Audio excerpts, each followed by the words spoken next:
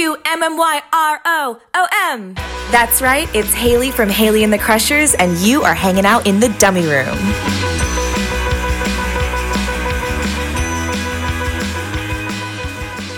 This is the big time, girlie.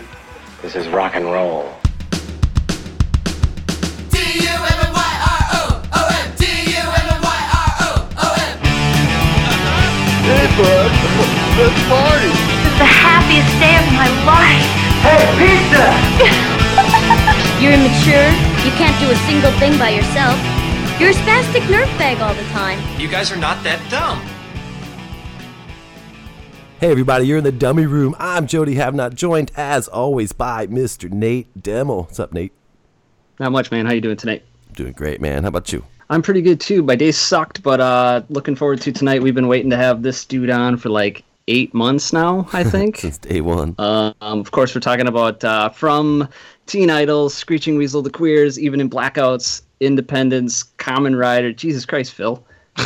He worked at Sonic Iguana even. Phillip Hill, what's up, dude? Nasty Nate, what's going on? And Jody, Hey, man.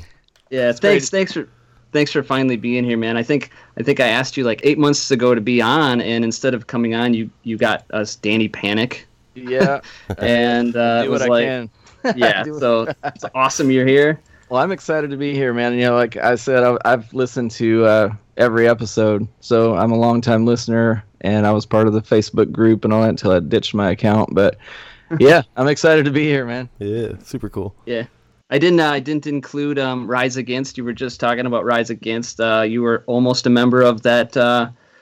Yeah, I don't even know how big they are. They're like arena rock big, right? Yeah, I think I was watching some. Well, the night before that they came through here, they played some sold out show at Wrigley Field with Fall Out Boy or something like that. And I know they played with like Linkin Park and at the Bridgestone Arena here in Nashville. So yeah, they're big time. Wow. But I engineered their first album called The Unraveling, and when they let their other guitar player go, they said, well, hell, you already know all the songs. You've sat there for hours listening to it in the studio and, you know, analyzing every guitar lick. Would you just play for us on this tour? And I was like, yeah, sure. So we had a blast. Right on. When we got out to California, a lot of the guys from Fat Records, you know, from The Office and stuff came out, and they know me from Teen Idols and stuff, and they saw me play with Rise Against, and they're like, dude, I didn't know you could play like that. And I was like, man, I'm an old thrash speed metal guitar player from way back. This actually, Teen Idols is faster than Rise Against the picking style and stuff. Yeah. So they couldn't believe it. I was like, dude, it's not that hard, you know? Right. So let me ask you this, Phil. When you were doing the thrash metal thing, were you still on that Rickenbacker or what? Oh no, I got that in '94. I played a piece of shit Dean Bel Air that I had hot rodded Seymour Duncan pickup in through back in those days. I was playing through a solid state crate piece of shit amp, but man, you know, you didn't need anything more than that. It had the heavy ass gain that you need for that kind of music, but nah, that was a secondhand music store guitar. I think I bought for like $200 or something, but I played that forever. Right on. Actually, I played that on the first few 7-inches for Teen Idols 2. I didn't get my Rick until '94, so we started in '92. Wow, that's cool. How old were you? You were like just out of high school too, right? When I started. I was the old man of 19, and our singer was 16. Bass player I think was 17. Actually, our first drummer was 20. He was a year older than me, but then he didn't last longer than the first 7-inch. And then we got our bass player's younger brother, who was actually 14. So yeah, we were all kids, you know. Yeah. So that's why the name Teen Idols kind of made sense back then, because you don't really at that age you don't see past 21. You know what I mean? Like, we didn't know if anything was ever going to happen with the band, but I was like, yeah, whatever. The list of bands that you've been involved with, either playing with or recording, it's pretty impressive. But to me and Jody, it's all about Teen Idols, dude. You know, it's the band we love, and I don't know, something about the sound that you guys did. The great catchy fast songs. Keith's vocals were awesome. Heather's woes were fucking perfect. Yeah.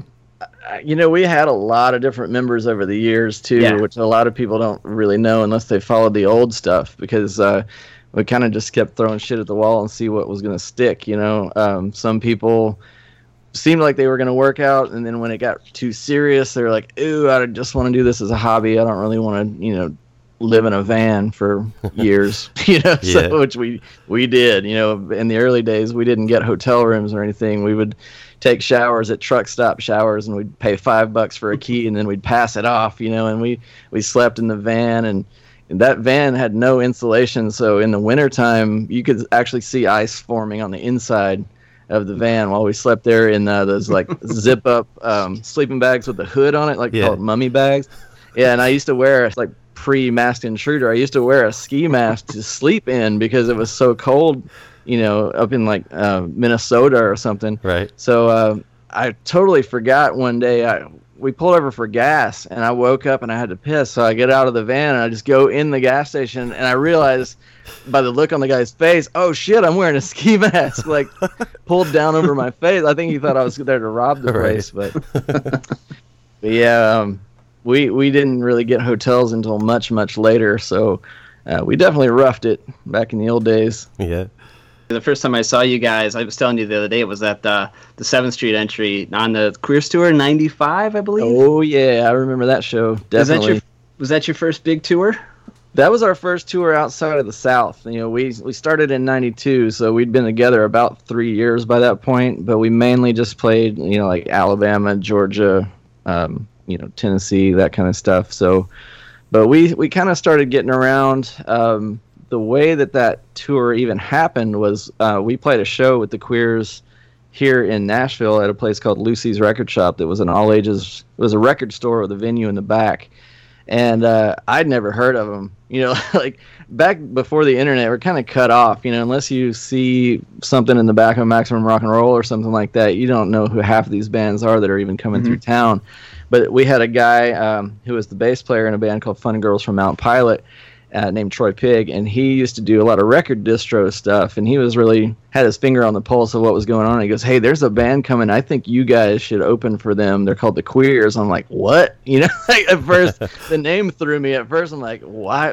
You mean like Pansy Division, or like what are you talking about?" It's like, no. So he gave me a copy, like a cassette copy of Love Songs for the Retarded, and I heard it, and I was like, "Oh hell yeah, this is right up our alley."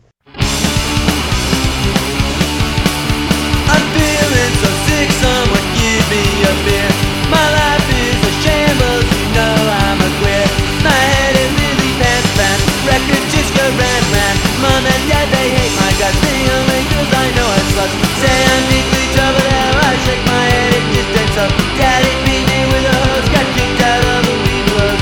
Feeling so groovy, I'm feeling so groovy, I'm feeling so groovy, it sucks.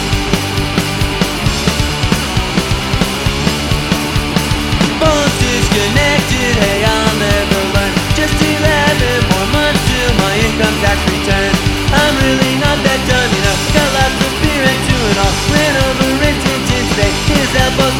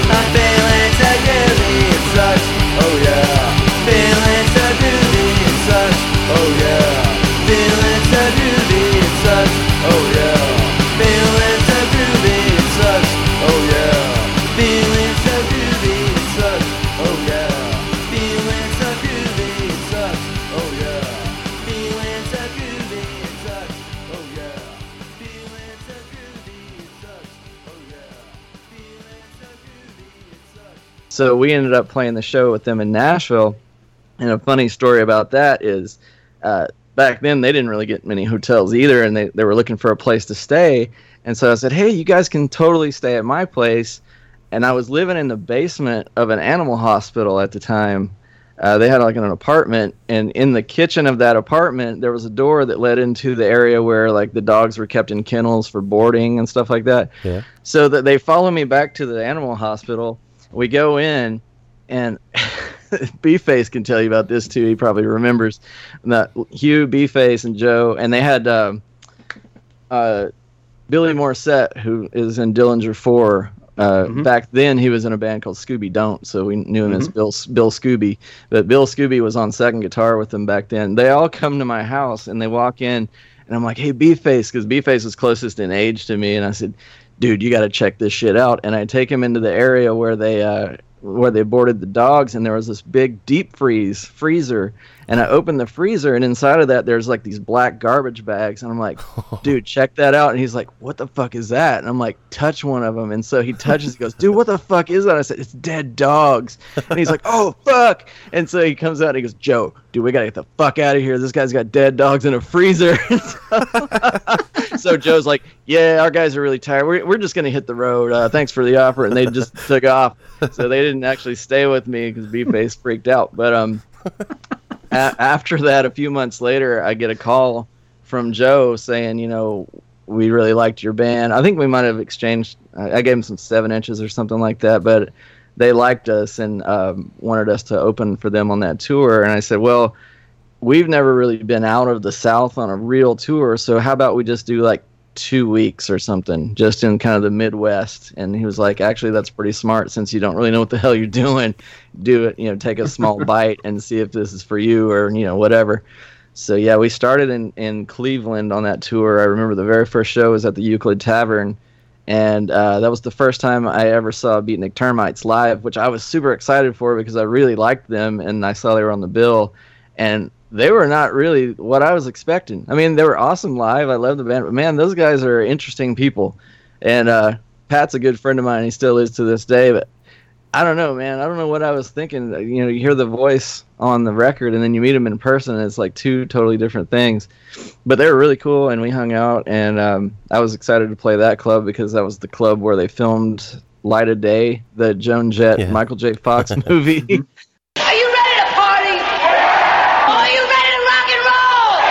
Oh yeah, shit, this is the bar, you know. But that's cool. Anyway, but yeah, we only did like 2 weeks of that tour and just kind of did a loop, ending up in, I think the last show of that tour was Omaha, Nebraska for us.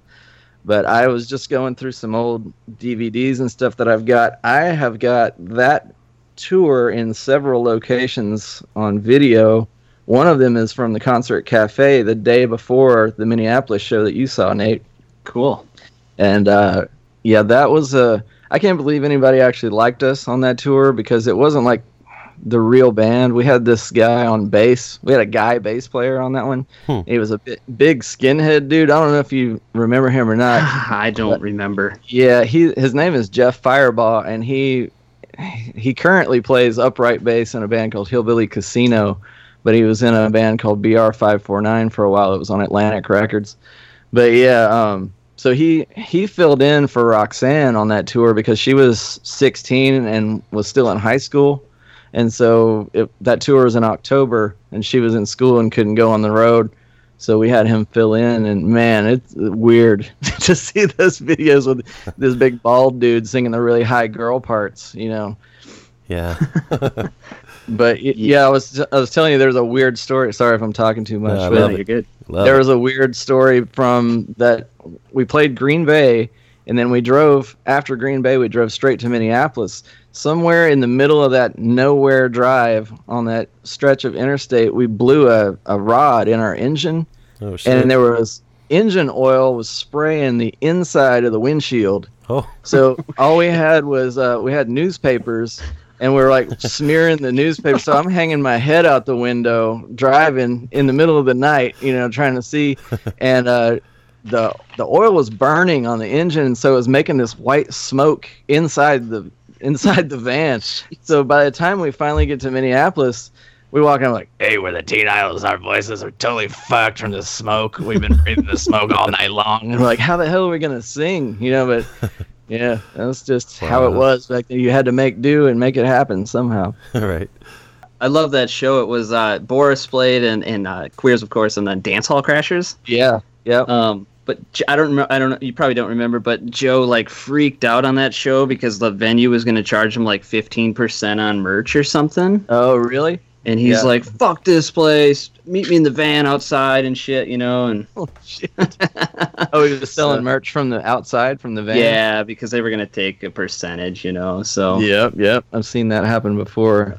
Yeah, that show was when we were settling up at the end of the night. I remember that was the first time me and B-Face went to go settle the money, because I always did like the manager stuff for our band, and they had B-Face sign some kind of paperwork to get paid because they were paying us in a check, and it had his real name on there, which I won't say because if there's people that don't know it, I won't reveal. But he looked at me and goes, "Don't you ever tell anybody my real name or I'll kill you." I was like, okay.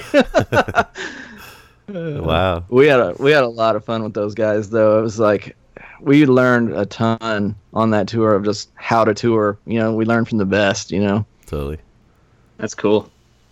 So what was it like when you guys were first starting off in Nashville? I mean, how soon did you cultivate the whole, like, you know, kind of greaser, you know, drape kind of look?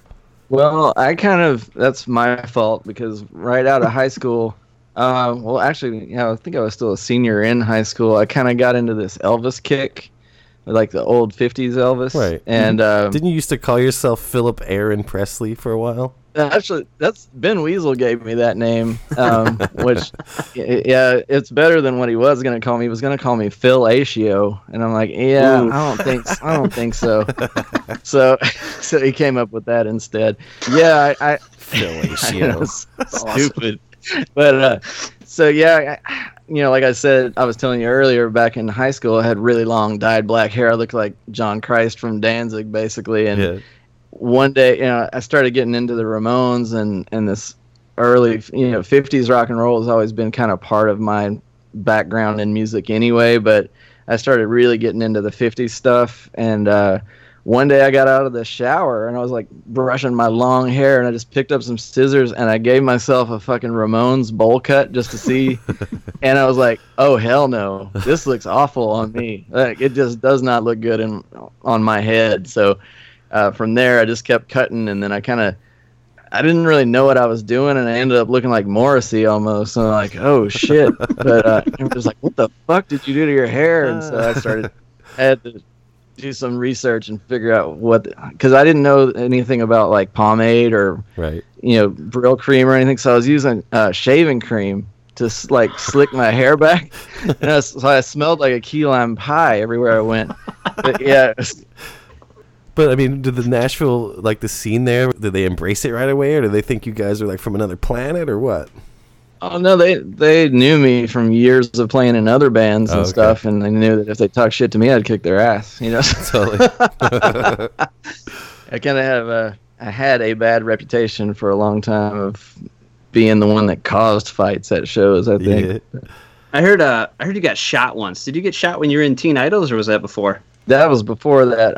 When I was 18. Yeah, I used to have a big fucking mohawk, you know, back when that shit wasn't cool, you know, before Rancid and all that crap. I was trying to look like the Exploited. And we actually measured it once. It's a 17-inch Liberty Spike mohawk. Damn. I think there's pictures of it somewhere. Yeah, my junior year. Yeah, my junior year of high school, I had that. And so I was hanging out with some friends at in the middle of the night, drinking beer and shit, you know, and some preppy jock dude rolled up in a lowrider pickup truck with tinted windows. And I thought maybe somebody from school gonna say hi or something, and the next thing I see is there's a little chrome barrel of a gun sticking out the window, and a pop pop. One bounced on the street right next to my foot, and the other one went right through my thigh. Oh. But it stopped on the back side of my leg, like it didn't exit. Yeah. So I had to go have it removed. But what happened was the guy shot twice, and he started to drive away. And I was like, that motherfucker just shot me. So I looked around, and I picked up half of a brick that was laying in the street, and I threw it through his back windshield and busted it. and he slammed on the brakes, and right then I was like, oh fuck, and I started to run towards the car that I was in. I could still run because I didn't break my bone or anything, and that dude emptied the gun. He like 4 more shots, Jesus. and you see these glowing balls of orange lead flying past you, and I kind of dove. And the last one he shot ripped my shirt on the side, like near my ribs. Jesus. Ripped my shirt, and it busted out the taillight of the car that we were in, me and my friends. And so he starts peeling out. I'm like, wait a minute, there was 2 shots, and then that motherfucker's out of bullets. Let's get him. So we jump in the car and chase this guy down these back twisty country roads. You know, we're by the lake and stuff. And he lost us in an apartment complex somewhere, and so I'm like, dudes, I think I got to go to the hospital. I think I've been shot. And one of the guys I was with was a total like into anarchy and shit. He goes, dude, we're not going to the hospital because anytime there's a gunshot, they're gonna call the cops, and you don't want the government involved. You know, it's like, well, dude, I'm shot. You know, like what the fuck? And so he goes, no, we're gonna go back to my place and dig it out with a steak knife because I don't think that was a real gun, because it did sound like cheesy firecrackers. Turns out it was a 25 gauge pistol, which sounds kind of cheap and like firecrackers when they go off. But so we get back to his house and he goes, all right, man, take your pants down. So I pulled my pants down. And he goes, we're going to the hospital. Yeah. So like, right away he goes, no, we better go to the hospital. So we get there and I walk in and I got a person under each arm. You know, I'm kind of limping by this point, and we get up to the front desk and there's this black lady who was working the desk, and I said, hi, I've been shot. And she freaked out and was like, you got shot? You know, it's like starts kind of freaking out. I'm like, now, I don't know how serious it is. I think it's just a flesh wound. You know? And she's like, honey, this ain't gun smoke. You need to lay down. And so they brought out a stretcher and they had to take x-rays, and they're like, yeah, there's a bullet still in you and we need to take it out, but we got to take it out from the backside of your leg because it missed your bone by a hair. Wow. And went in the front, and they had to cut it out of the back surgically. So, yeah, that's my fun gunshot story. But you know, back then in Nashville and just the South in general, if you looked like a punk or whatever, they would try to kill you. Like for real, it's not a joke. You know, like a lot of people think, oh yeah, he looks like a fucking whatever, and it's like, no, you had to fight for that shit every day. You know, back just to listen to the kind of music that we do. They would try to beat you up or shoot you or kill you or whatever, you know. It's like it's a different time now. Luckily, you don't have to fight to the death anymore. So. That's some serious street cred right there, Phil, dude. You got shot for punk rock. That's crazy. That's right. Punk rock or die trying. I think for people from that time, it means more, you know, like it, because you really did have to fight for it, you know. People would throw shit at you on the street. I used to have to walk home from high school, and people would throw shit at me and whatever. And it's like, fuck off. If I ever catch you, you're dead. You know? Totally. So you kind of had to be tough. You know, back then. I can't believe I never heard about you getting shot before. That's fucked up. Yeah, I don't talk about it too much, but it didn't fuck me up too bad. I have a divot in the front of my leg about the size of a dime where it went in. I saw you play live one time with a cast on your foot, but I didn't know you got shot. Yeah, I remember that show. That was when you were doing the queers. Yeah. That actually part of that incident is mentioned. Yeah, in Houston. We have a problem. Yeah.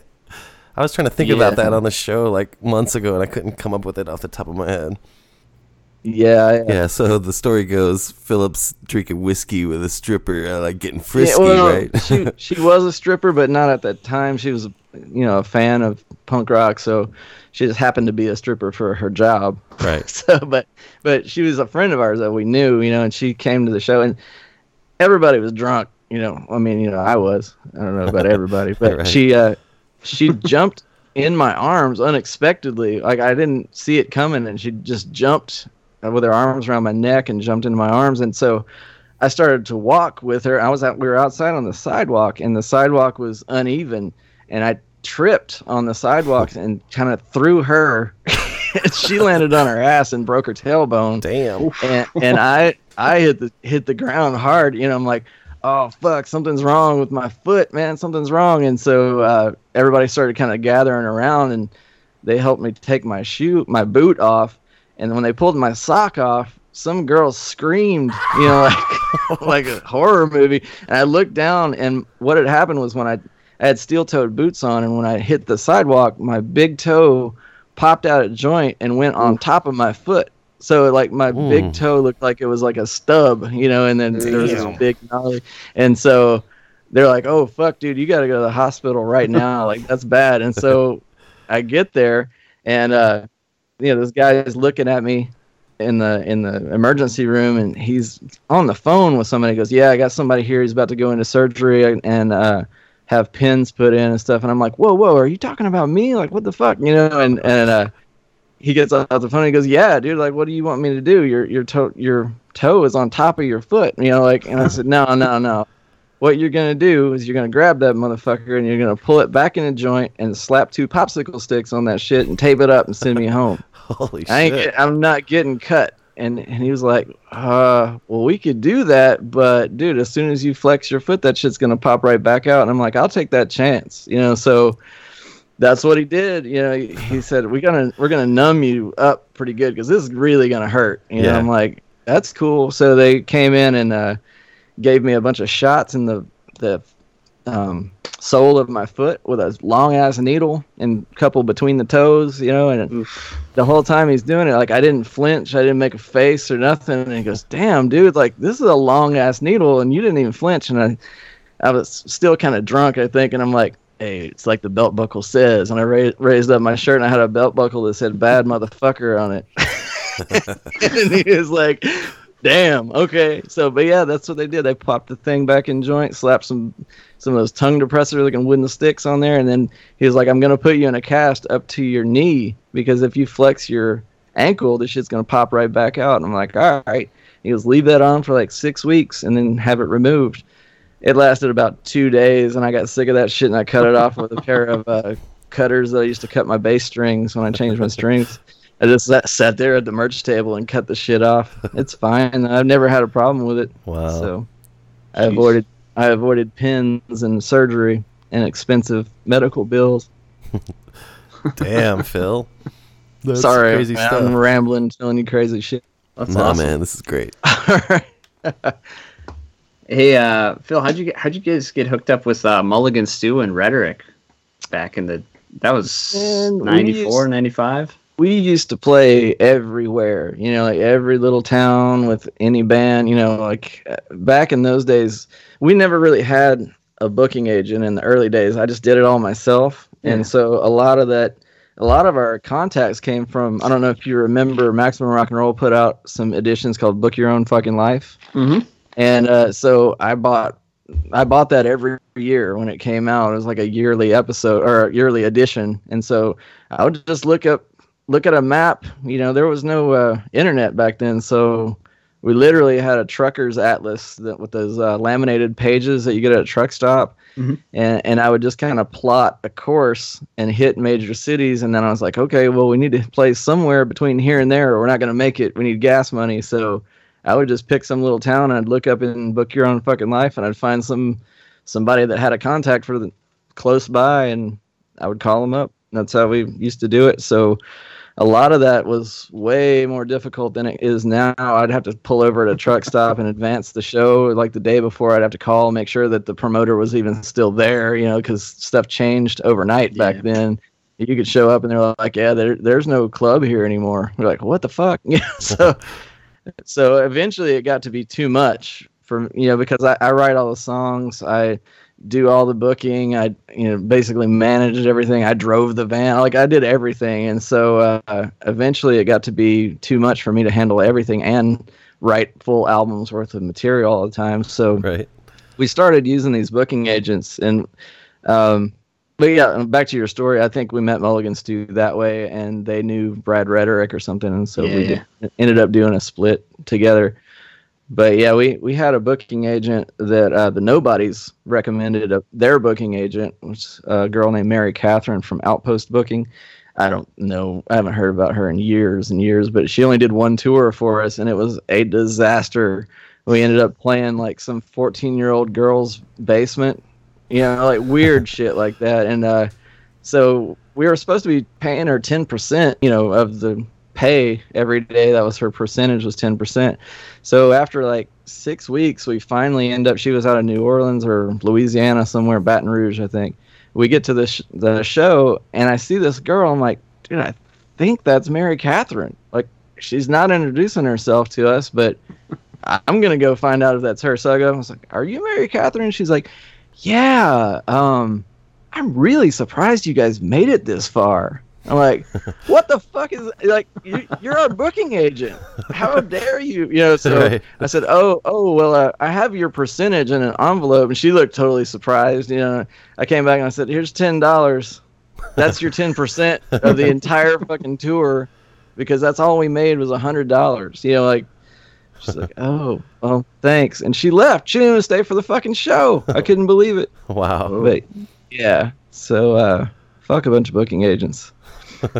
Totally. I just asked because the Mulligan Studios, Kevin's an old buddy of mine. Yeah, he was in my wedding, and I remember him and Brad went to a Teen Idols video shoot. I don't remember which one. Years ago. There's only one, so that would be the one. That's the one then, yeah. Midnight Picture Show. Children of the night,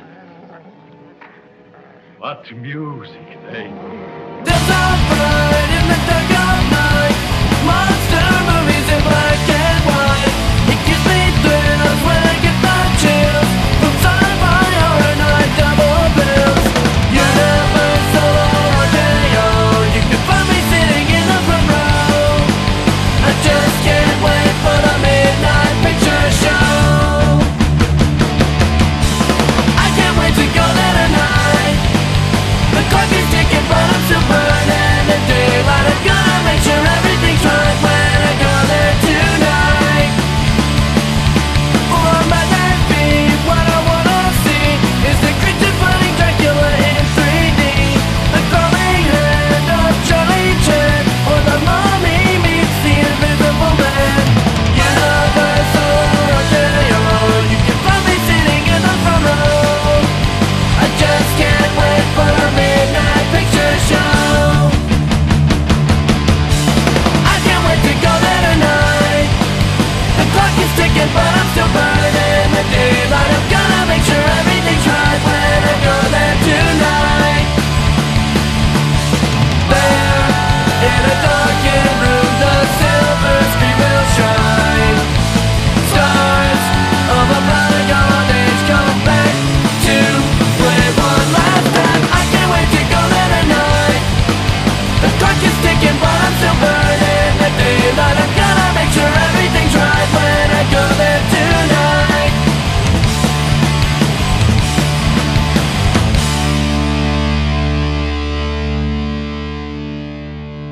Yep, I just remember hearing some stories about the video shoot, and then I guess the aftermath of the video shoot. So was he there for that? Holy shit! Yeah, I don't know how to say this, but it's not like we tried to have exciting stories; they just happen, you know. Yeah, that video shoot got real interesting after the after party. There was a lot of alcohol involved, and I ended up in a fist fight with a guy, but then we ended up friends. I don't know, it was really weird, you know, like somehow me and this guy ended up inside of our van smashing Budweiser glass bottles all over the place, like inside the van, and punching each other in the eye. I don't know why we did this, but I just remember there was a snowstorm going on, and it got so fucking cold outside. I'm like, I have to go inside the house because we're in the van, you know. And so I had to knock on the door of Kathleen from the Beauties. I don't know if you know the Beauties or yeah. And Eric Coleman and Kathleen used to be married. They had a house, and we always stayed there. And I remember just being still shit-faced, freezing to death, knocking on the door, going, "Please let us in. We promise to be good," you know. And so they let us in, and I passed out on the floor. And the next morning, I think there was a picture somewhere of me sitting in a chair with some kind of like knit Afghan blanket on, but there's a gigantic pile of barf on the floor. Like, I guess I just kind of collapsed on the ground and I puked my guts out in my sleep or something. But yeah, those are the good old stories from the road. So Teen Idols only did the one video shoot, huh? Yeah, well, officially. Wait, I thought there was a video for 20 Below too. Yeah, I made that probably about 5 years ago. Okay. It wasn't supposed to be like a thing. It was a friend of ours who works on the show Graveyard Cars on the Velocity channel. I don't know if you've ever seen that, where they take old Mopar muscle cars and they like restore them. Anyway, one of the guys that's a cameraman on that show wanted to have a music video in his portfolio, and so he liked the band, and he's like, "Hey, do you think I could just like shoot a video for one of your songs like for free, and that way you guys will have a video and I'll have a video for my portfolio?" And I was like, "Yeah, sure." So he worked out a deal. He borrowed all the video equipment from Graveyard Cars to film that, and we just did it like in a couple of days out in the woods in Oregon. And at the time, we were living in an apartment complex, managing the place, and the next door neighbors moved out, so we used the empty apartment as like an apartment and set it up like we lived there or whatever. And then the storyline is about a guy that cheats or whatever. So we smashed the hell out of that place with a baseball bat, and everything in there we got from like free piles on Craigslist, like all the dishes that are broken and the TV that gets smashed is all free shit that we got off Craigslist. So that was kind of fun, just smashing the hell out of a place. Yeah, it's cool. But yeah, that wasn't supposed to be like an official video or anything, but we thought it came out pretty cool. So I was like, fuck it, let's throw it up on YouTube. Fuck it. Yeah, totally. I liked it. Yeah. So you guys got on Fat through Ben Weasel, right? Yeah. I always wondered how you guys didn't end up on like Panic Button, because Panic Button started around that same time as that first record. We were slightly before Panic Button. So the way that happened is we played. Here's a story. Sorry, I have all these stories, but the way that we met Ben was during the Nightmares 7-inch, which was our second singer, Keaton. Our Janelle was on bass, and I think we might have had Wes on drums. But anyway, the Riverdales, I think it was the Riverdales and Mr. T Experience, were playing at a club in Knoxville called the Mercury Theater. And we got on that bill, and the other band from Nashville that traveled was Fun Girls from Mount Pilot. Both of us traveled from Nashville to Knoxville, which is about, almost a 4-hour trip, and to play that show. And when we got there, the promoter of the show was like some 16-year-old kid, and he comes outside kind of freaking out, and he's like, "You guys can't play. You guys can't play." And we're like, "What the fuck do you mean we can't play? We just drove 4 hours to get here." And he said, "Ben Weasel says you can't play." And I'm like, "What are you talking about?" And he goes, he has another band that he wants instead of you guys, so you're off the show. And I was like, "Well, let's go talk to him. I just want to find out exactly what the hell's going on." So we both got the information at the same time. Me and the guitar player for Fun Girls got this information together. We both go in together, and Donnie was the guy's name from Fun Girls from Mount Pilot. He cuts in front of him and he goes, "I don't know who the fuck you think you are, asshole," but and all this kind of shit. And Ben's just getting it hardcore from him. Like, he's up in his face, pointing at him, and he goes, "Whatever, man, you're fucking not on the show." And so he storms off and leaves. And I just look at Ben and I said, "Man, we drove 4 hours to get here. Can we just play after you guys? Like, I don't even care what order, we want to play because we drove all the way here." And he goes, "Yeah, you guys can fucking play, but fuck that guy and fuck his band, and he's never going to do jack shit with his fucking band." And I was like, "We just want to play, man. I don't care." And so at that show, I met Vapid. I remember Vapid was reading a book, and I walked up and I said, "Are you Danny Vapid?" And he just looks up and goes, "Yep," and looks back down and keeps reading. And I was like, "Okay." But so yeah, I think they were in full on tour mode, in the Riverdales. But we ended up playing the show, and at the end, the Riverdales had a roadie named Marv the Roadie, who was actually Ben's roommate that ended up roadieing for us later. But he said, he came in and he grabbed me and goes, "Hey, Ben wants to talk to you out at the van." I'm like, "Okay." So I go out there and he goes, "Hey, I just wanted to say, thanks for being cool with the whole situation." Oh, and the thing I forgot to add, the band that they replaced, the two, he thought we were local bands. That's why it was like, yeah, just ditch the local bands, because Johnny Puke from Cletus wanted to play that show. And, he used to be Screeching Weasel's roadie. So, like, they had a history. And so he's like, yeah, fuck it. We'll have Cletus open the show and just ditch the local bands. Well, we were the local bands, which actually weren't local at all. Right. But I told Ben, they're all sitting in the van getting ready to leave. And I said, hey, for your information, just so you know this, that guy that cussed you out earlier, he's the promoter at tomorrow's show in Nashville. And he goes, I think Panic is feeling sick, and we won't be making that show. I'm like, well, it sucks for all your fans because there's a lot of us that really want to see you play, but I understand. And he goes, yeah, fuck that shit. I'm not dealing with that asshole again. And he goes, but we will definitely stay in touch, he said to me. So when they left, I never expected to hear from him again, but when they came through town opening up for Green Day, they played at the big municipal auditorium downtown, and I went to the show. I actually still have the Riverdale's t-shirt from that show. It says Tour 95 on the bottom, on the back, but I spotted a white van with Illinois plates, and I'm like, that's got to be the Riverdale. So I wrote a handwritten note really fast, and I said, hey, your friends in the Teen Idols say hi or whatever, welcome to Nashville, and I put it under their windshield wiper. And I never heard anything again. I left my phone number and all that kind of stuff, but never heard anything. One day I got home from work. I'd had a shitty day at work, and I come home, and there's a voice on the answering machine and goes, hey, this is Ben Weasel. I just wanted to contact you guys because I'm kind of sick of the road, and I want to start producing bands, and I want you guys to be the first band that I work with.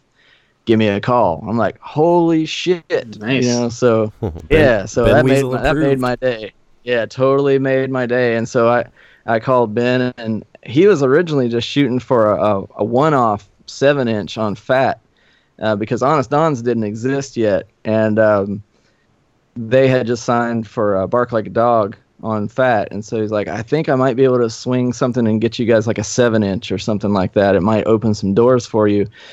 So we ended up going up to Sonic Iguana. It was the first time we ever went to Sonic Iguana was to make a demo basically for these 5 songs that we were trying to get a 7-inch on Fat, and they were actually songs that ended up on the first album. It's just alternate versions of them, and we sent those to Fat Mike, and he liked it enough that he said, fuck a 7-inch, I'm signing you to a 2-album deal. So he said, I got a brand new label that I'm starting called Honest Dons, and it's for bands that don't really fit the Fat Records formula, but I really like, so I want to sign you guys. And I was like, fuck yeah. So we ended up doing the first album. Last night I saw you crying in the arms of another guy, and each lonely teardrop was for me. His hand was on your shoulder, it's all that you look much older. Your love has changed you totally. Each day it feels so strange, such a closet rearranged. Not feeling quite the same, 'cause I'm alone. I'm not the one, I'm not the one, I'm not the one who said I don't wanna be with you. I'm not the one, I'm not the one, I'm not the one who said I don't wanna be with you. I remember reading your letter, and the nights I slept on your sweater, the only thing you left behind. You said that you'd have told me you were tired of feeling lonely. Now it's too late to change your mind. Each day it feels so strange, since the closet's rearranged. Not feeling quite the same, 'cause I'm alone. I'm not the one, I'm not the one, I'm not the one who said I don't wanna be with you. I'm not the one, I'm not the one, I'm not the one who said I don't wanna be with you. I'm not the one, I'm not the one, I'm not the one who said I don't wanna be with you. During that same time period, we got to know the Lillingtons, who had, they had a couple of albums out, but they weren't really like road worn yet. They hadn't really toured a lot. And so we started talking to them, like, hey, you guys should try to get signed and stuff. And that's Fat Mike really liked them too, but he passed on Death by Television.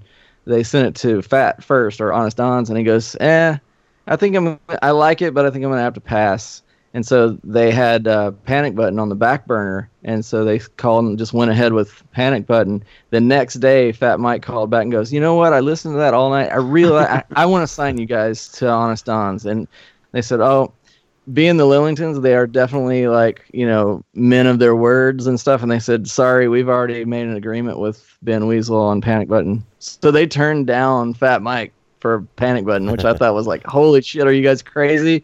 But at the same time, respect, damn, Yeah, totally. You guys are true to your word for sure. And we ended up, when Death by Television came out, was right about the same time that Pucker Up came out, and we ended up touring together to support both of those records, which now looking back, I think both of those records are kind of considered like classics, Death by Television and Pucker Up. And to think that we toured together to support both of those records, and some of those shows there were like 10 people. And like, holy fuck, dude. We played shows in people's basements on that tour. You played my town on that tour. La Crosse was the very first show of that tour, actually. Yeah, really? I remember. Yep, that was the very first show. We Nuts. played a couple of shows separately leading up to that, but they were coming from Wyoming and we were coming from Nashville, so we met in La Crosse, which is totally weird. Like, I don't know why. I don't know how that happened. I don't remember. It seems like we had a booking agent for that tour, but I don't remember who it was. It used to be a good spot to play. A lot of bands came through. Right. So. I remember it was a weird, like, warehouse type place that we played. Yeah. It's called the Warehouse. It's it's called the Warehouse. Okay. 50 steps or some shit. It's like third floor place. Yeah, I remember it's the hard load to forget. in. Yeah. Load in, load out was a bitch. I remember that. I was like 15, 16. We used to, me and all my buddies would help the bands load all their shit up, Yeah. It's like Super Chunk and Peg Boy. We'd carry their shit for them, Right. But by the time you played there, no. It wasn't that You probably young got anymore. lucky. The guitar cabinet that I played for years and years, I ripped the original speakers out and I replaced them with these Electro Voice EV speakers. Yeah. Each one of those speakers can handle 300 watts. So it was a 1,200 watt cabinet that I used to have. Big and magnets. The magnets, dude, that thing weighs like 250 pounds. It's like carrying a dead fat guy up the stairs, every time you have to load that thing. Yeah, it's I just recently took those out last week. Yeah. I'm like, fuck these speakers. They still work and they sound great, but fuck loading that shit around. Right. Okay, so the first Teen Idols record comes out on Honest Don's, and to me, that's like the classic lineup of Teen Idols. Heather, Matt, Keith, you. Yep. How long had that lineup been a thing before that record came out? Not real long, because Matt joined in October of 96, and we recorded that album in March of 97. Okay. So he'd only been with us like 6 months on drums. But that's a funny story, too. The way that we got him in the band is he's originally from a band called the Halflings. Mm-hmm. And he and his brother and a guy named George, who was in Cyclone 78, I think, is his most recent project. But anyway, those guys toured with us out to California and back. And during that tour, we were having some problems with our drummer. He wasn't built for the road. He wanted to go home. And the song "Virtual Loser" is kind of about him, because it was the early days of the internet, and he was involved in those old school chat rooms. I don't know if you guys remember that shit, but I do. He was complaining that he couldn't talk to his friends or anything because there was no internet anywhere that we were going. And I was like, well, why don't you just call them? And he was like, well, I don't know their numbers. I'm like, well, can't you look them up in the phone book or call information? He goes, I don't know their real names. I'm like, newsflash, dude, they're not your friends. You don't even know their fucking names, So anyway, we were having trouble with him, and he wanted to go home and all this kind of stuff. And the whole time we're watching the Halflings every night, and Matt was just fucking tearing it up on the drums. Like, dude, that guy's a fucking killer drummer. And so he approached us one night, and he was like, hey, I can tell you guys are not really getting along with your drummer. Can I try out? I was like, dude, you live in New Jersey. How's that going to fucking work? And he's like, I'll move to Nashville to play for you guys. I was like, seriously? Yeah. Well, hell yeah, dude, if you're going to do that. So I made him a cassette tape. That's how long ago this was. Made him a cassette tape of all the songs that we had, and he would do overnight drives on that tour with headphones on, listening to our songs, learning and drumming on the steering wheel. And he was like learning the songs as he would drive their van. So as soon as that tour was over, I basically, when I went to our drummer's house, I threw his drums in the front yard and peeled out and said, "Fuck you, you're out." And he literally threw his drums in the front yard and peeled out, and then drove to New Jersey and picked Matt up, and he lived at my house for several years after that. And we were roommates, and so he stuck with us. It's awesome. Yeah. That's cool. So how did Heather come into the fold, and Keith? Keith was the guy that was always just hanging around our practice room when we had our second singer, who was named Keaton. He's on the Nightmares 7-inch. Yeah. And Keith was the guy he was almost like a groupie. Like, he would just hang out, and he would, like, if we were recording new songs on our little 4-track tape deck, he was the guy that pressed record. You know, like, he was just kind of like a mega fan. And so sounds like Milo. Yeah, I was gonna say it sounds like Milo back. It is very similar to that story. And he was in a band before Teen Idols briefly called Brutus Fly, and they were not very good. And I played bass for them on a couple of shows, and it was just like a train wreck. But their drummer ended up dying in a car crash, and so Keith was without a band. And even before that, I picked up our old drummer Steve from a party once, and Keith was at that party, and this is when we were losing our first singer, and he's in the back going, "Dude, I want to sing for you guys, I want to sing." And our drummer's standing behind him, like, moving his hand across his throat, like, "Dude, no, this guy's fucking, no way, dude, that guy's nuts," or like, "No, don't get him in the band." So I'm like, "Oh, okay, we'll stay in touch." And I never, but he just started hanging around because he was friends with everybody. And we were going to do the tour with the Queers, and 2 weeks before that tour happened, the bass player Janelle and the singer Keaton both quit the band, like 2 weeks before the first day of the tour. And I'm like, what the fuck, dude? So Keaton told me he couldn't go on the tour because he got a new job, and they weren't going to let him take, like 2 weeks off when he first starts his new job. And I said, "Well, what the fuck is your job? What are you going to be doing?" And he goes, "I'm going to be selling perfume door to door." I'm like, "What? You would rather fucking sell perfume door to door than tour with the Queers? Are you out of your fucking mind?" And so I got really pissed, and I'm like, "Well, we're doing the tour, and whoever goes on the tour is going to be the singer when we get back." And he goes, "Okay."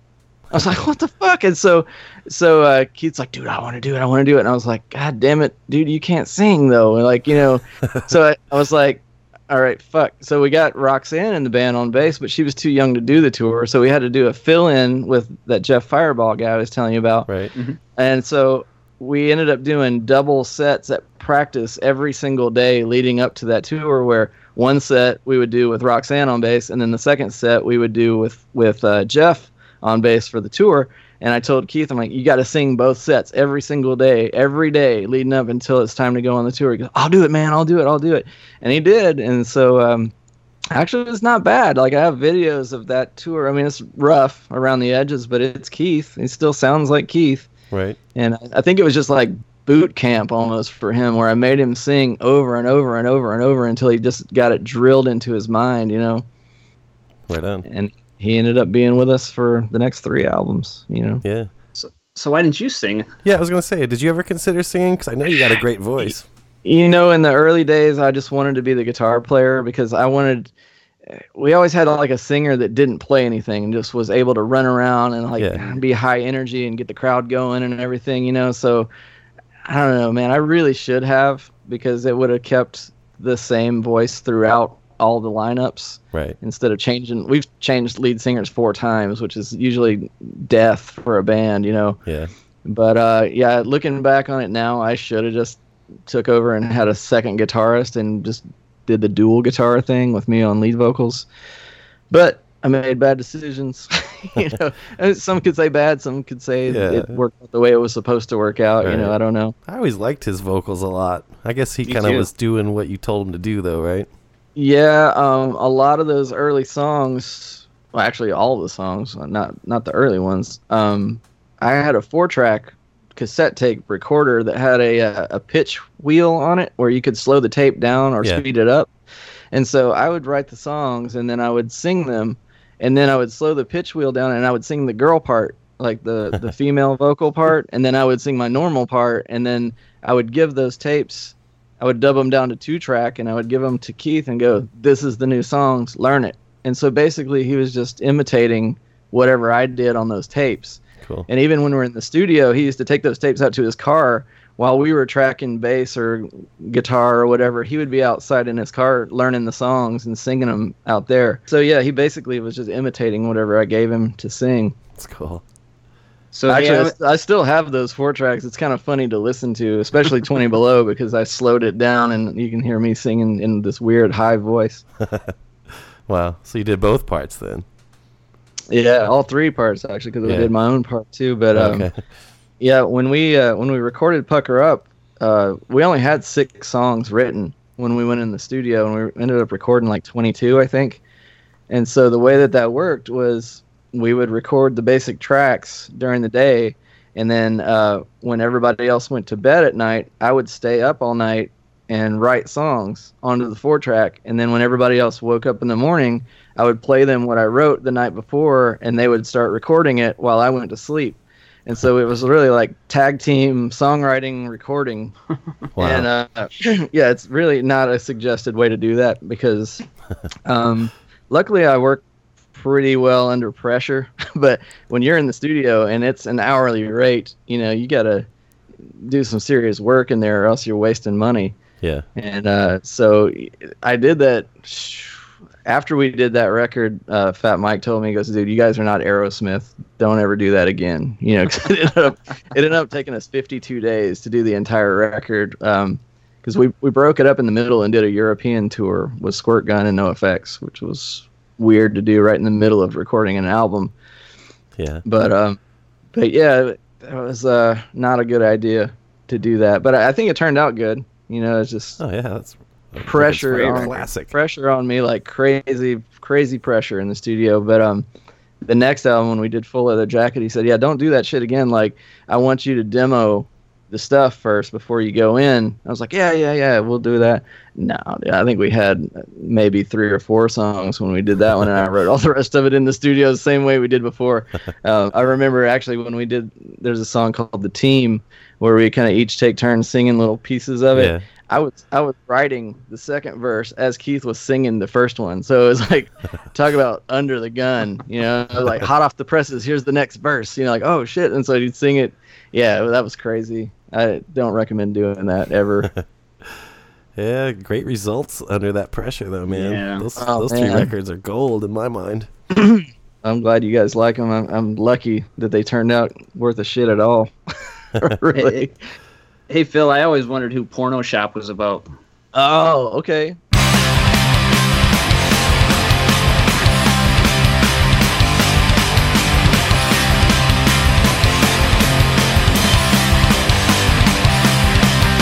Turning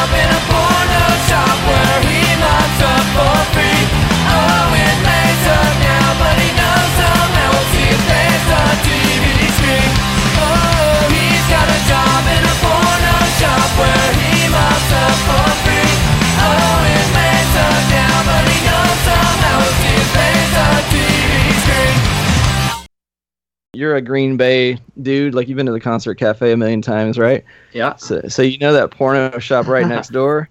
Yeah. That's my inspiration. That's my inspiration because Nice. the first time we ever played there, we showed up early, and I had to piss like really bad, and there was nothing open. Like, you know, that whole stretch right there, like there's no businesses that are open.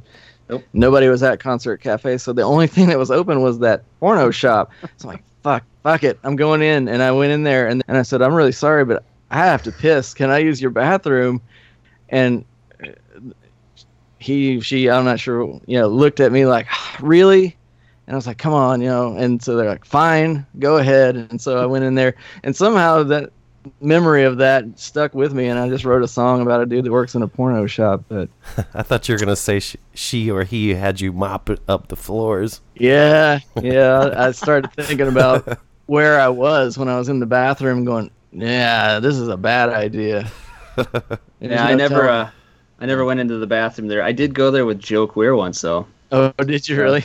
Yeah, me and a couple girls were hanging in the alley, and he came out, and they were just like, "You want to go to the porno shop?" And he's like, "Okay." That's kind of surprising, knowing Joe. I don't think he would do that now. So it was a while ago. So yeah, that we love the Concert Cafe, man. That was always a blast. Like Time Bomb Tom and the punk parent that used to do the sound there. He always made us tapes of the shows, so I have cassette tapes from every single time we ever played there. Tom said that he recorded every single band that played there. Tom's got tapes of everybody. I believe it. You know, they would dub us copies, and he would hand us a copy as we left that night. So, yeah, I'm sure that they have those. Yeah, I saw you guys there a couple times. But that one of the best shows that I ever saw was the New Year's Eve '99. Oh wow! You guys played. That was great. I think I posted some pictures of it. I had some really shitty pictures, but it seems like I remember that. Who else was on that show? Do you remember? Well, I remember my friends, the Screwballs, which is Justin Perkins' band. Right. They played with us a few times. Yeah. And was that the Groovy Ghoulies Donna's show? Nope. That was before that, I believe. Okay. I think Boris played. I mean, there'd be a shock, huh? Oh yeah. Yeah. Yeah. So yeah, I loved that. I would go to. I live in La Crosse. It's about 3.5 hours away. Right. And I would drive over sometimes 2 or 3 times a week just to go to shows. Shit. Damn. Yeah. So, and then I moved there for a little while, and then I was like, this place kind of sucks. Well, that was always a great place. It was like a highlight of the tour every time we played there, because there were so many cool people there too. You know, not only Tom and everybody else that worked at the venue, but all the bands that played. It was like a really tight little scene there. Mm-hmm. Like you said, Justin and Screwballs and those guys. And then like Drew from the Jetty Boys. Yep. Used to be in the Leg Hounds. They played with us a bunch of times. Actually, we played a crack house there one time. and I remember Drew was there. I don't. They must have played. Was he in a band before the Leg Hounds, or was that his? I don't remember ever. I don't have to ask him. I can't remember, but I never knew his name the first couple of times that we saw him, and I was like, that's that dude that sings like Billy Joe. Like that's how I always knew him, like the little Billy Joe dude. But yeah, they were always awesome. Like he was a great guitar player to watch whenever they would play. But yeah, we played at some, and I want to say the Queers were there too, but I don't. Maybe I'm wrong, but yeah, we played at some weird crack house on the 2nd floor. I'm not sure who lived there, but there was definitely some crackheads on the 1st floor, and it was a sketchy ass neighborhood. And you didn't play you played there instead of the Concert Cafe? Yeah, this must have been a long time ago. It was, but we had played the Concert Cafe though, because we played that on the very first tour with the Queers. So yeah, I don't remember why we played there. I'm pretty sure it was Green Bay. Or maybe it was somewhere in Wisconsin, or maybe near Milwaukee or something. It might have been Milwaukee, actually, now that I think about it. Yeah, I don't know. It's all a blur. There's so many shows, so many years. But. Right. Yeah, that's cool, though. That's funny that's what that song's about, because I loved going there. That whole strip was always so entertaining, you know, just the variety of bars and people that were right there. Yeah, I remember when we would go there, I was like, there's no fast food restaurants in this whole fucking town. Like, everywhere we'd go, there's like, we just were looking for a McDonald's or something, and there was nothing. Like, what the hell? You got to go to Jake's Pizza across the street, if you remember that place. Yeah, I remember you guys talking about it. I don't think that we ever went there, but we did always end up at that bar. Was it called the Speakeasy or something like that? Speakeasy, yeah. Yeah. We always ended up there after the concert cafe shows, and they got to know us eventually because every time we played there, we would end up there and end up closing the place down. And they eventually put I think they put our first album on the jukebox in there, which I thought was really weird because it was like us and Leonard Skinner and AC/DC, but for some reason they had the Teen Idols record in there. I remember that jukebox being pretty cool. Yeah. So. Yeah, they might have had some other bands that were regulars too, but they did Time Bomb Tom, he booked the Crumbs there once for like 3 days in a row. Holy shit. They played a Friday night, like I think the Friday night show was like they headlined it, and then Saturday it was the Queers and Nobodies, I think, and then Sunday, or he had a big festival show too. So They played 3 days in a row, and the show started pretty early, but I remember going into that bar at like noon. The Crumbs were at a table. Oh, and then of course. Go back at 4, they're still at the table. And you go back at 10, still at the fucking table. The only time I saw them move was when one of them took some chick to the van across the street. It was like, probably Raph. Don't fucking.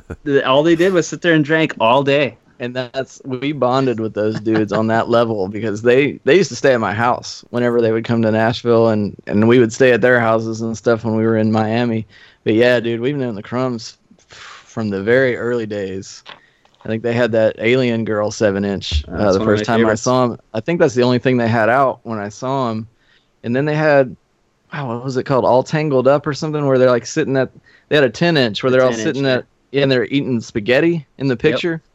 Yep. Yeah. So that's like right at the same time that we were playing a bunch of shows with them in the South.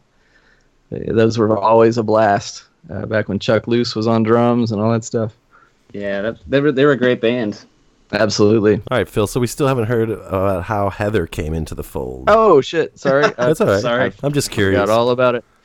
So Roxanne was our second bass player, and she went to high school. It's really weird. The high school where a bunch of these guys came from, Keaton, Janelle, Steve, Heather, Roxanne, and then Keith's girlfriend, ex-girlfriend from back then, all went to high school together. So, and they were all like the only punks at that school. So everybody was super tight knit and knew each other. And we were riding down the street one day. Roxanne was riding in the van, and I was driving down this road, and she sees this girl running down the sidewalk, and she goes, "Oh my God, it's Heater!" And she used to call her Heater. And I was like, "Who the fuck is Heater?" And so she goes, "Pull over, pull over." So we pull over, and Heather had like purple hair and like black lipstick and a Marilyn Manson shirt. Like she looked like kind of a Marilyn Manson goth girl when we first met her. And she had dropped out of school, I think at 16 or something like that. And so they hadn't seen her. She was like part of their clique, and they hadn't seen her in years because she dropped out of school and was working on a horse farm or something like that. So she jumps in the van, and so they reconnected, and she started coming to our shows, our practices and our shows too. But she was usually hanging out at the practice room with Roxanne because they were friends. And we decided one day, Keith's ex-girlfriend and Roxanne and Heather wanted to start an all-girl band, but they didn't know any girls that could play drums. And I'm like, fuck it, I'll play drums. And so we started a side band called Monostat 7, which was kind of a funny thing. And we never played a show. It was just like a practice room thing, but we played like covers of Lunatics, and I think we did Bullet from the Misfits, shit like that. It was just kind of fun. And like Heather didn't know how to play an instrument, so I taught her how to play guitar. She was the guitar player actually in that band, and Keith's ex-girlfriend was the bass player, and Roxanne wanted a project where she was the lead singer. And so I kind of hated it because they were super into Bikini Kill, and I can't stand that shit. But so she wanted to sound like Kathleen Hanna or something, and I was just having fun playing drums because I don't normally play drums. Right.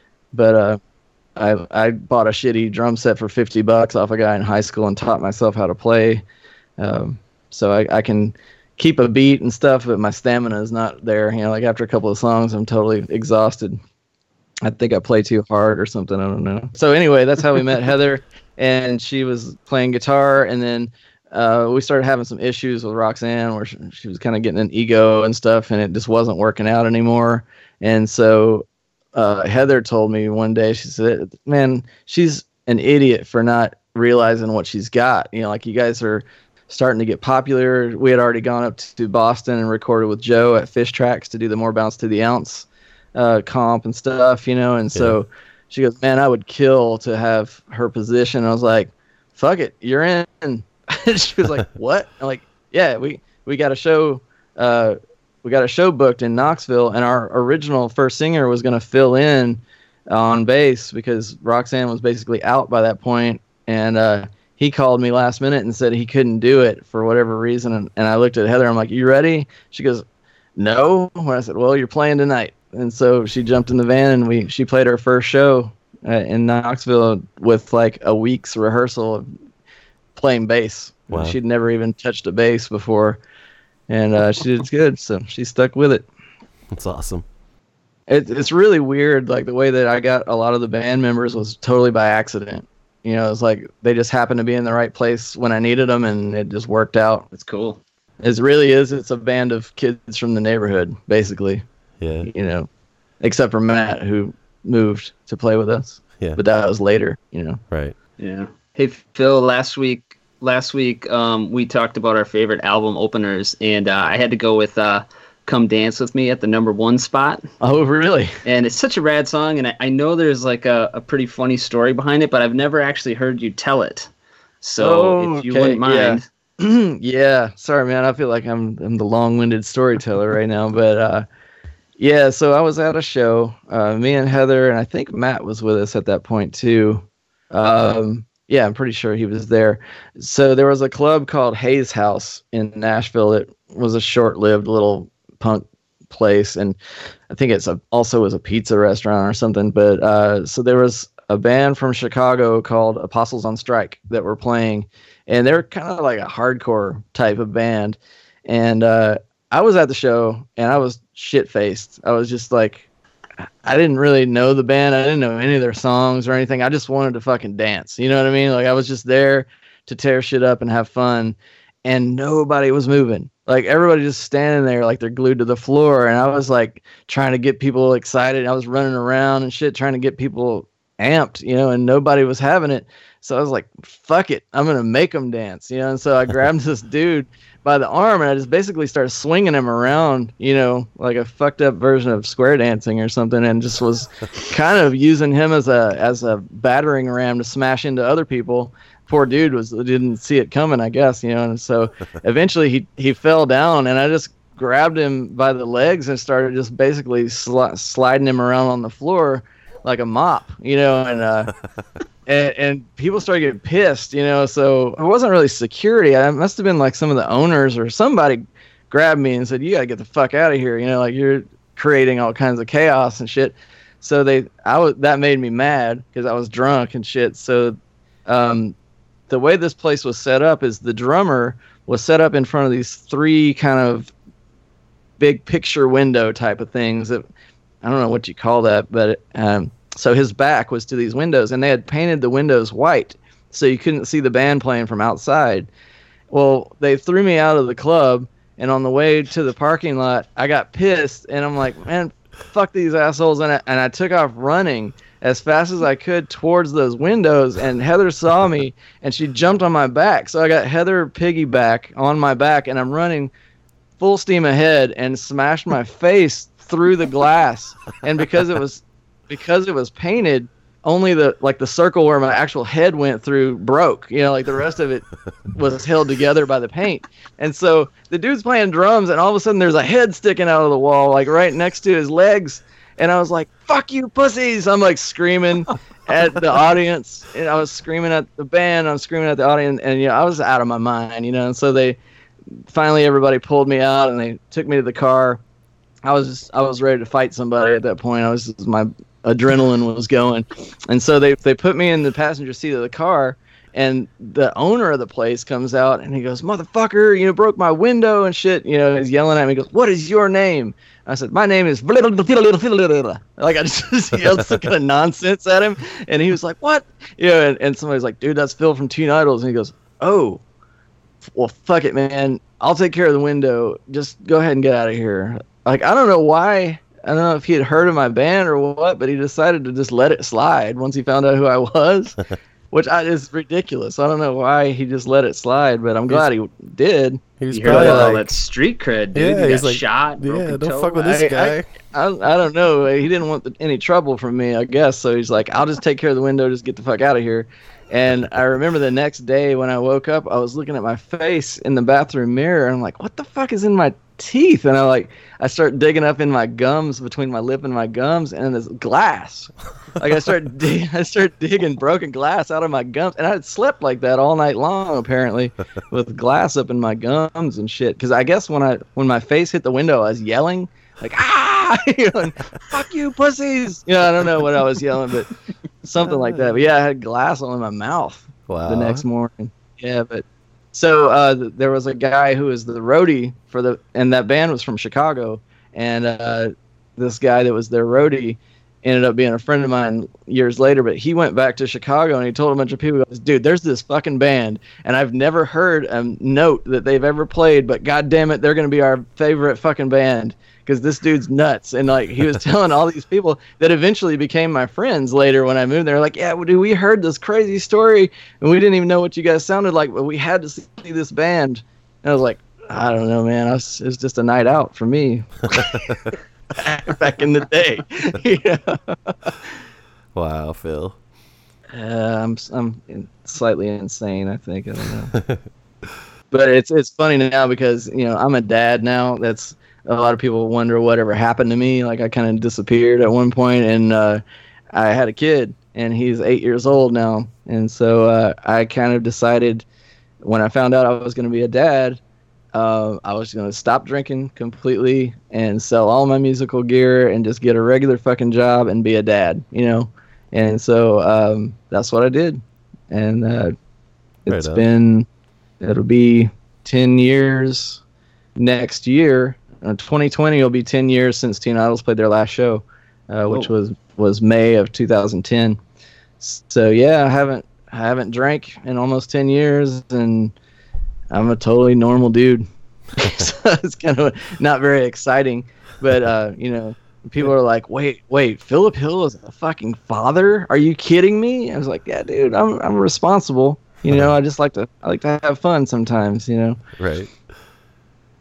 But yeah, I've kind of tamed my shit down, but I'm still me, Yeah. But I don't do insane shit anymore. I went up to when Screeching Weasel did that 30th anniversary thing a couple of years ago. I went up and played a couple of songs with Ben on his solo thing at Reggie's in Chicago, and they had a little discussion panel and everything. I was up there telling some crazy funny stories and whatever, and forget where I was going with this story now. But anyway, yeah, people hadn't seen me in forever, and they're like, what have you been doing? And I was like, I work a regular job, and I hung up the guitar and put on the work boots, and I don't drink anymore. And there was a guy at that show who said, dude, I don't know if you remember me, but the last time I saw you, we tried to steal a fucking school bus.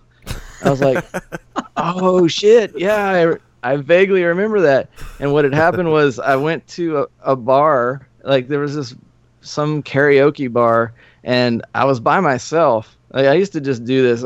It's totally irresponsible and stupid, but I would just go to some random bar and get shit-faced drunk and just do crazy shit to entertain myself, I guess. But I met these 5 random people. They didn't know me. I didn't know them. And I'm like, come on, we're going to fucking steal a bus. And we went outside. I don't know how I convinced them of this, but there was a short bus across the street for handicapped kids or whatever. Yeah. And I go over there and I'm like, fuck it, I'm going to steal this short bus. And so I kicked the window, the door glass out, and reached inside, and I opened the door, and I got inside, and I'm ripping the wires out from underneath where the steering wheel is, and I'm trying to spark them to hotwire and the dude's like, have you ever done this before? I'm like, no, but I've seen it in the movies and shit. He goes, you don't even know what the fuck you're doing? I'm like, no, but I mean, how hard can it be? But and after about 10 minutes of this, he's like, dude, we probably should leave because bet the cops are coming. And I was like, yeah, fuck it, you're probably right. So I ended up going back to their house and just partied the rest of the night with these guys. I don't know who they are, but when I saw this guy at the Weasel show, he reminded me of that story. He goes, I still have that bus driver's ID in my dresser drawer. I was like, what the fuck? But yeah, that was the last time that I really got like shit-faced, which is probably a good thing that I don't, because that's the kind of shit that happens. Wow. Damn. A night on the town with me is definitely something to remember. Totally. Okay, so let's get into the whole thing. Okay, Teen Idols do their thing. Everybody loves it. They're one of the greatest bands ever. But then the next thing I knew that you were doing was playing with the Queers. So how did that come about? So probably about 2001, we all just kind of started doing. There was some downtime basically, and we were like, let's do something to keep ourselves busy. And I wanted to change the pace, so I talked to Mass, and I was like, hey, because usually the records, I ended up kind of engineering most of the record anyway, because I have an audio engineering background. And so Mass said, if you aren't doing anything, I could use you at Sonic Iguana as an engineer, because this was kind of during the peak heyday of Sonic Iguana being really busy. And so I ended up moving up and being Mass's roommate for like 2 years. And I worked at Sonic Iguana 7 days a week, 12-hour days. It was just like hardcore recording all the time. And one of the projects was Pleasant Screams by the Queers. Right. And I wasn't originally even supposed to be the engineer on that project. And I was just hanging out because I was friends with everybody there. And so I would hang out in there's an apartment above Sonic Iguana for the bands to stay at. And I would just hang out up there and watch TV or play PlayStation or something. And finally Joe comes up there one day and goes, so when are you gonna fucking come down and work on this record? I'm like, well, I didn't know you wanted me to. And he said, yeah, let's have you start tomorrow. And so I was like, all right. So I started out as just the engineer, and as they started recording songs, I started hearing these harmony parts, and I would sing them to Joe, and he would go, fuck, get behind the mic, fucking do that, And so I ended up singing on a whole lot of stuff on Pleasant Screams. And then he ended up throwing some guitar stuff at me there. I played the solo on I Want to Be Happy.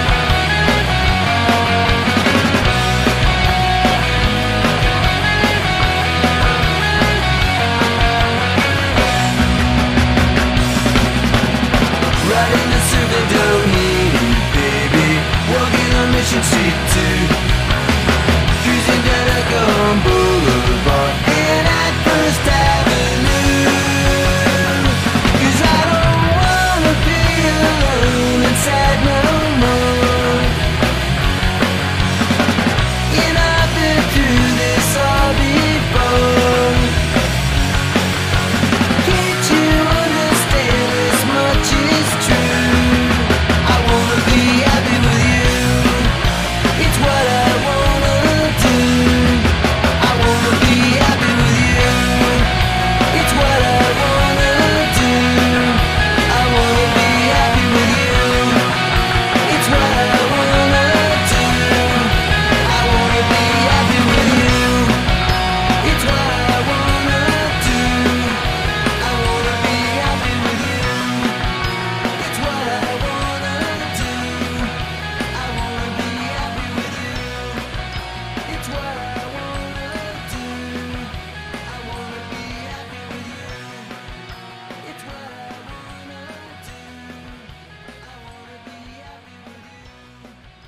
and some other weird guitar stuff on like Just Gotta Blow My Mind and some of those strange songs.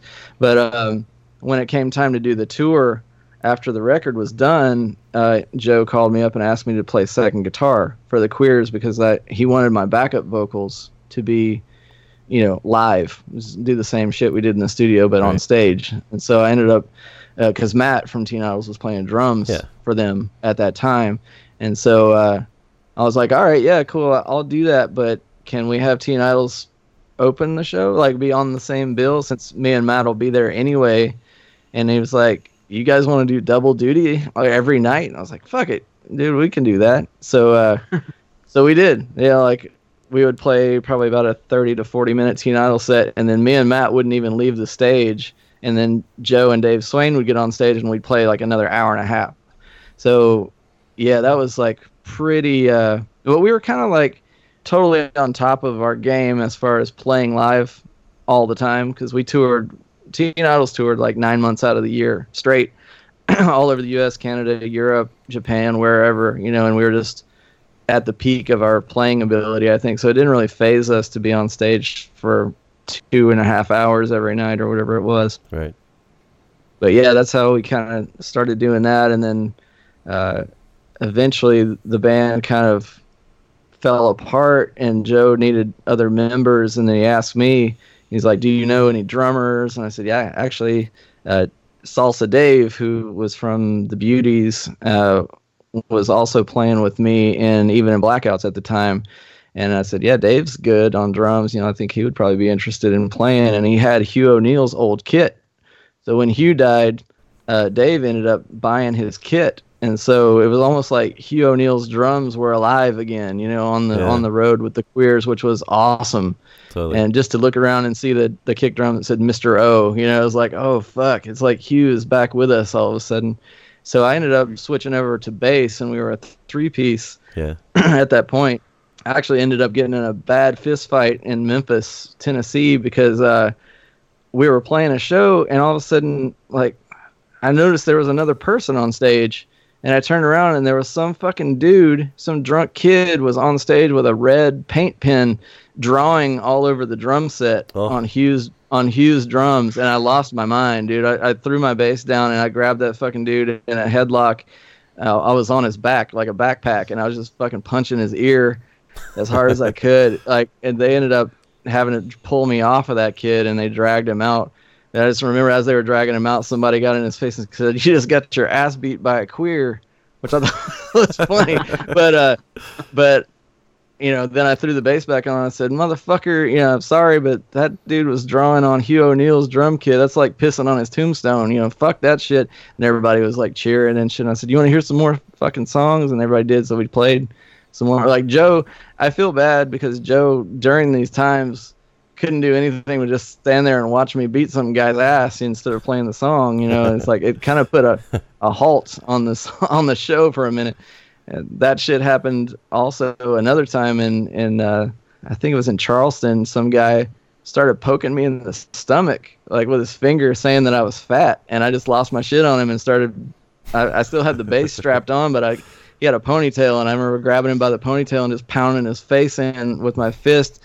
And as I'm kind of dragging into the crowd, I turned around and look, and Joe's just calmly putting his guitar in the case and latching it shut like the show is over. I was like, oh, I felt like a dick, but fuck that guy. Right. What kind of asshole pokes somebody and says you're fat, in the middle of a show while you're trying to play? I don't know. But I used to kind of lose my shit on people sometimes.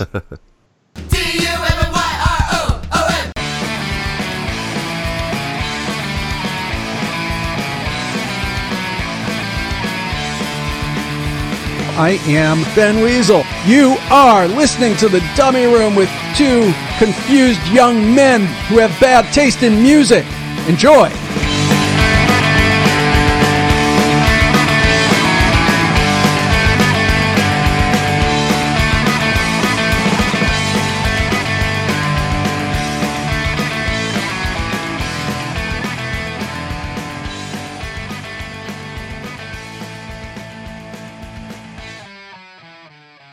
So were you playing with Screeching Weasel, Teen Idols, and Queers at the same time at one point? Yes, and even in blackouts.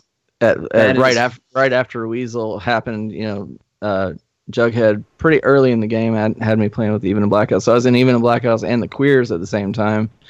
But at one point, when we did the Midnight Picture Show video, that was right before, I think the first House of Blues Weasel shows were coming up soon, because I've got that whole show.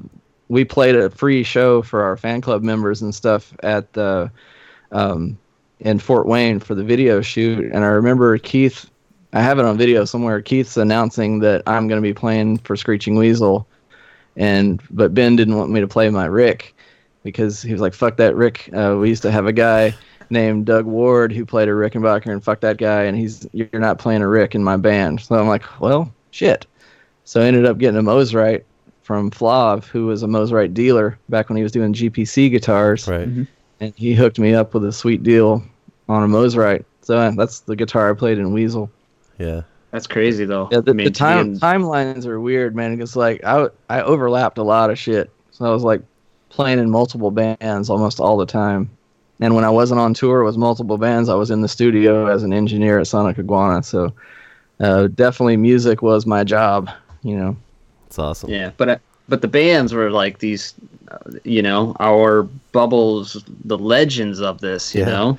Only the best. Yeah. I don't know. I just got really lucky, man. I was in the right place at the right time. And when I got asked to join Screeching Weasel, it was on heavy suggestion from Mass. Mass was like, I really think that Bill would be great in this band. And so Ben's like, yeah, let's try him out. So, I remember when we first showed up for the very first rehearsal, it was at Jughead's house, because we used to practice in the basement. And just to be a smartass as we're getting out of the van, because I was living with Mass at the time, and me, Mass, and Lumley would drive the squirt gun van up loaded with equipment, and we'd get to Jughead's house and then load it all in. And I said to Jughead, and I knew this was going to make everybody freak out. I said, well, shouldn't we wait for Ben to get here to help us load in? And there was this really uncomfortable silence, like, yeah, that's not gonna happen. And I was like, I'm just fucking kidding, let's load this shit, But I always like to test my boundaries right off the bat, Yeah. So of all the different bands minus Teen Idols, what was your favorite stuff you've worked on? Man, I've had so much fun in so many different bands. Probably the Queers, that was just like a constant blast all the time. That's awesome. Screeching Weasel was fun, but it was almost more like a job, It was on a more professional type of level, as we were playing, big shows at House of Blues and stuff like that, and we were pretty polished. The Queers was kind of a free-for-all. There was more of a sense of you didn't know what the hell was going to happen next playing with them, because Joe doesn't use a set list, so you just have to know like 60 songs. And you could be playing any one of those at any time, at least when I was in the band, it was that way. And, Joe doesn't like a lot of drinking and stuff on the road. And like I said, I pushed my boundaries right off the bat. So when I first started touring with those guys, one day I was sitting at the bar drinking before the show, and Dave Swain was like, dude, what the fuck are you doing? And I'm like, I'm having a fucking beer. What do you want? And he goes, don't let Joe see. I'm like, what the fuck's he gonna do? So I found out what he's gonna do several years later. He fired me. So rightfully so, because I was a mess. During a lot of that shit. We played some shows with I think it was the Mad Caddies were with us, and we were playing someplace, and we loaded in. We had like all day long to wait before we were even gonna start the show. So I just started drinking early, and the singer from Mad Caddies came in with his girlfriend and introduced me to her, and then they went and saw a movie, and then they came back, and he came back over to me and said something, and I looked at his girlfriend and said, oh, hi, I'm Phillip, and I introduced myself again because I did not remember meeting her like 2 hours earlier. I was already fucking blacked out, and so I don't remember the show at all. It was a complete blackout, but the next day they said, man, I didn't know that you guys played Route 66. I'm like, we don't fucking play Route 66. He goes, you did last night. And I was like, was I good? He goes, dude, you didn't miss a note. Like, I thought you guys played that. And I'm like, fuck, I've never played that song. And he goes, yeah, you did last night. And it sounded good. I'm like, fuck, dude, I got to stop drinking, Wow. It was like muscle memory at that point. You just kind of know, the root notes because you've heard a song a million times, and you just kind of work a bass scale around it, I guess is what I did subconsciously. Yeah. Somehow it worked. Wow. What a trip. Yep. So you weren't in Squirt Gun, but you had told me the other day that you sang some demos for them or something. Yeah, because I lived with Mass for 2 years, Yeah. and so Flav had come up with a bunch of songs that he was writing that were going to potentially be Squirt Gun songs or maybe his solo. He wasn't really geared toward being a solo artist yet, so they were like, we should just start a side band and call it Monkey Boy and have you be the lead singer. So it was basically Mass on bass, Flav on guitar, Dan Lumley on drums, and me on vocals, not playing an instrument. Wow. And so it was basically like Squirt Gun with me on lead vocals. And so we ended up recording, God, it was a lot of songs. It might have been like 10 songs or something in the studio, but they never got finished because they ended up just kind of being, I was too busy playing in all these other bands. So I didn't really have the time to dedicate to being in another band. And so they took those recordings and kind of made them demos for the record that ended up being called Fade to Bright for Squirt Gun. And so I still have copies of those. Wow. Rough. I mean, they were never like really mixed or anything, and the vocals aren't super like studio magic polished or anything, but they're not bad. I mean, I think I did okay. but yeah, that's a weird project that nobody knows about because it never really did anything. But I do have interesting recordings of that stuff. That's cool. I like that record. I think it'd be cool to hear you singing on it, I guess, or some of the songs at least. So I ended up singing some backup vocals on. There's a song called Model Builder, and I do in the chorus. There's a really high. There's like Model Builder Boy, and that's me doing the high shit. I think that's the highest note I've ever hit on any record was that boy. It's up there. It's like pushing my range to the maximum on that one. Wow. So it's weird because I kind of have I don't know what you would call my voice. It's definitely not a soprano, but I can hit the upper registers pretty well, and that's kind of where I'm most comfortable when I sing. I would say probably the person whose range I have that's in our bubbles, like a Milo kind of vocal range. It's definitely not deep at all, but it's not like shrill. So It's kind of in that Milo range of vocal tone. That's awesome. That's cool. So, being on the outside of Sonic Iguana, like it seems like there was so many great records that came out of there. Oh yeah. Pretty, as a pivotal part of our music scene, seems like they were all good. Was there ever shitty bands that came through there that just had no business being there? During the peak heyday, usually Mass would only book bands that, if he was producing, it was going to be a band that was totally in our bubble and sounds like, somebody worth producing. Yeah, like the Lillingtons or the Riptides or, those kind of bands. Because during that time period that I was living there, there was a waiting list, because we were booked solid all the time with just like, the heavy hitters all the time. But then there were, it's a business, so you have to keep the doors open, so you got to pay the bills. And there were definitely bands that weren't quite up to snuff. And that's kind of how I started cutting my teeth as a producer, because Mass didn't really want to work on those records. And he was like, you want to just produce it and engineer it by yourself? Go for it. And so I started doing that a lot. A lot of the smaller bands didn't even see Mass. It was just me the whole time. And then usually Mass would mix those for me, though, just because, he has two sides of the studio. I don't know if a lot of people know that, but there's a Studio A and a Studio B. And Studio B is where he mixes everything, and Studio A is more of a tracking side where the drum room is. So there's been times, like when we did Monkey Brain for the Queers, we were tracking in Studio A. I was playing bass. And then at the same time, we were also tracking in Studio B with Even in Blackouts for Follow the House of Even. I took away.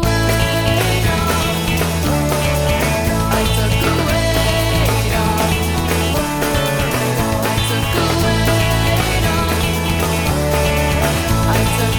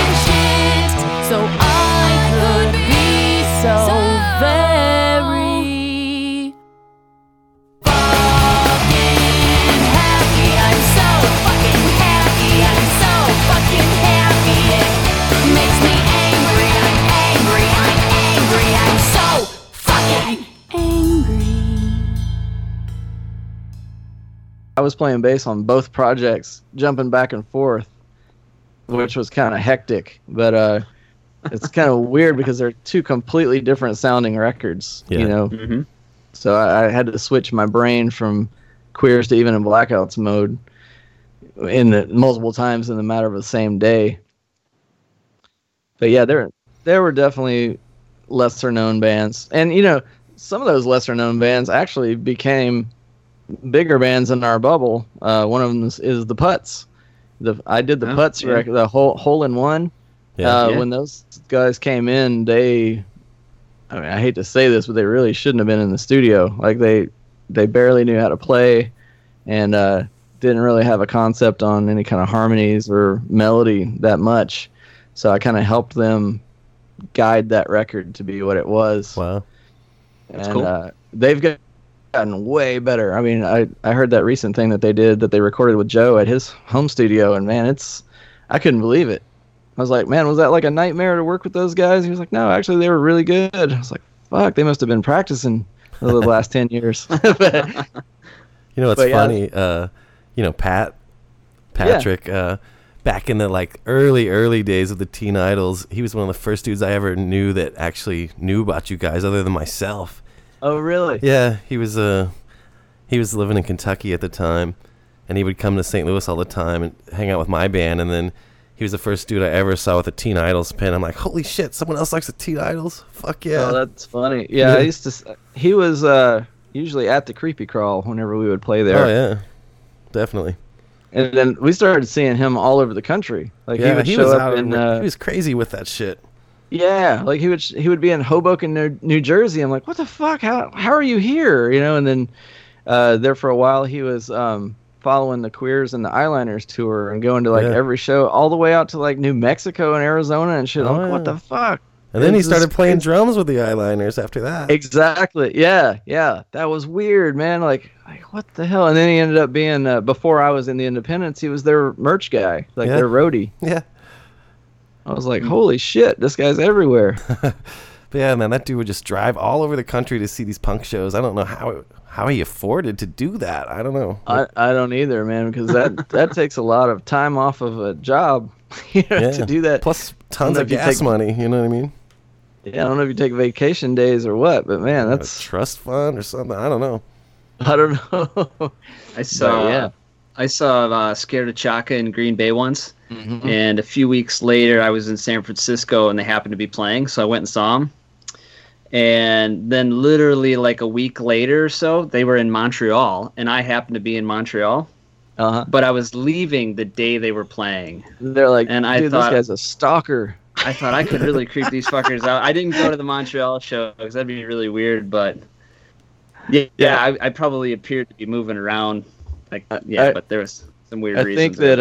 I think Joe might have upset Patrick at one point when we were on the Eyeliners tour because I think we were playing in Albuquerque or somewhere, and in the middle of our sound check, he walks in, and Joe sees him. He's like, "Fuck, it's that dude again," you know. And so he starts playing "Everywhere I Go, You're There" by the Muffs, you know. And Patrick turned around and walked out. I think he might have been a little pissed, but yeah, that was kind of funny. Yeah, and then he ended up being in the Queers for a while. I know. I was like, world, dude, he's everywhere. Yeah, he's everywhere. I like the Putz though. I think they're pretty good. Yeah, I mean, I'm really glad that they stuck with it because I didn't know if they were going to when I was working with them, but it turned out really good. That's cool. You did the Guts too, right? Oh yeah.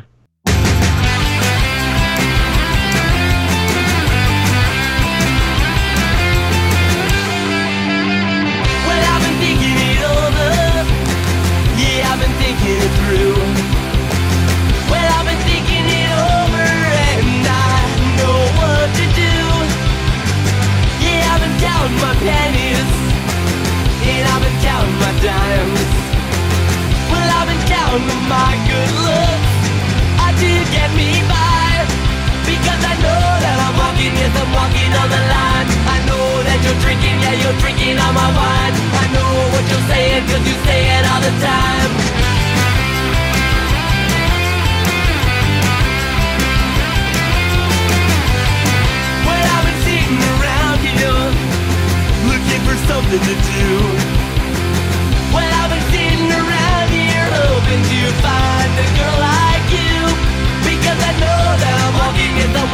on the line. I know that you're drinking, yeah, you're drinking all my wine. I know what you're saying, cause you say it all the time. My friend, you know, I gotta say goodbye, goodbye. Goodbye, goodbye. Goodbye. Goodbye, goodbye. Where you can take your problem and walk right out that door. Where you can take your problems, cause I don't want them no more. Well, I don't want it, yeah, I don't need it. Well, I don't want it no more.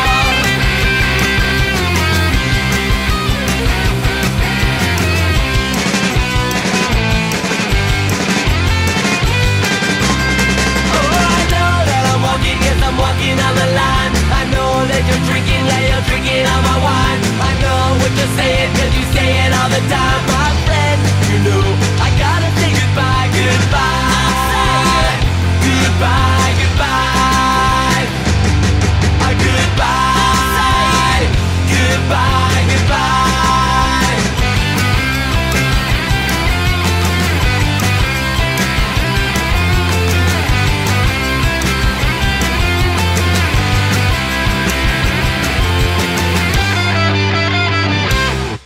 I got a funny story about that one. Sorry, I'm telling you a million stories tonight. Oh, that's good.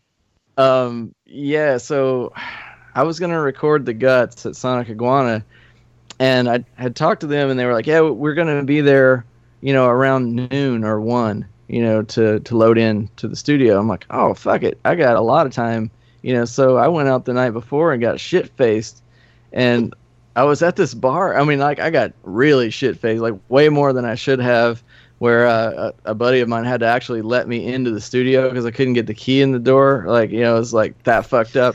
And I was crawling around on my hands and knees outside of the door in the grass. And he's like, dude, that's where Mass's dog takes its shits. And I'm like, fuck it. I said, that's just the way I crawl, man. And so he opens the door, and I crawled inside. I was just fucking lock me in, So I crawled in halfway down the hallway, and I must have just collapsed like in the middle of the hall. And I woke up to Jeff Useless tapping on the door, and the glass door of Sonic Iguana, and it was like 9 a.m. Like they'd got there way earlier than they were supposed to. And I fucking jerk up, off the floor, and I'm covered in barf. Like it's all in my hair. I still have my boots and my jacket on from the night before. I'm just covered completely head to toe in puke. And I get up and I answer the door, and it's like, I had known Jeff a little bit from playing in the Queers, and being up around New Hampshire and stuff, but I didn't know any of the other people in his band at all. And I'm like, oh, hey, you're early. Cool, man. Let me let you in next door, and then you guys can load in. And I go over there, and I'm unlocking the studio, and I hear one of them say, dude, is that barf? Like, and then I realized, oh fuck, I'm covered head to toe in puke right now. Like I'm meeting these people for the first time. And so I let them in. I said, hey, I'm gonna run next door and freshen up, man. I'll be over in like 20 minutes. And they're like, okay, yeah, cool. Like, dude, what the fuck? And so I come back, I jumped in the shower, cleaned up, changed clothes, and I come back, I'm totally fresh, like ready to start the session, and I'm all cheery, meeting everybody and stuff. And they're like, what the fuck, dude? That guy was covered in puke when we showed up. So I had to apologize to Jeff for that recently. I'm like, dude, he goes, dude, that's one of the most awesome fucking stories, because like nobody expected that shit. But, yeah, That's great. Yeah. And I worked with the Mangies to do the Mangies Go Down record.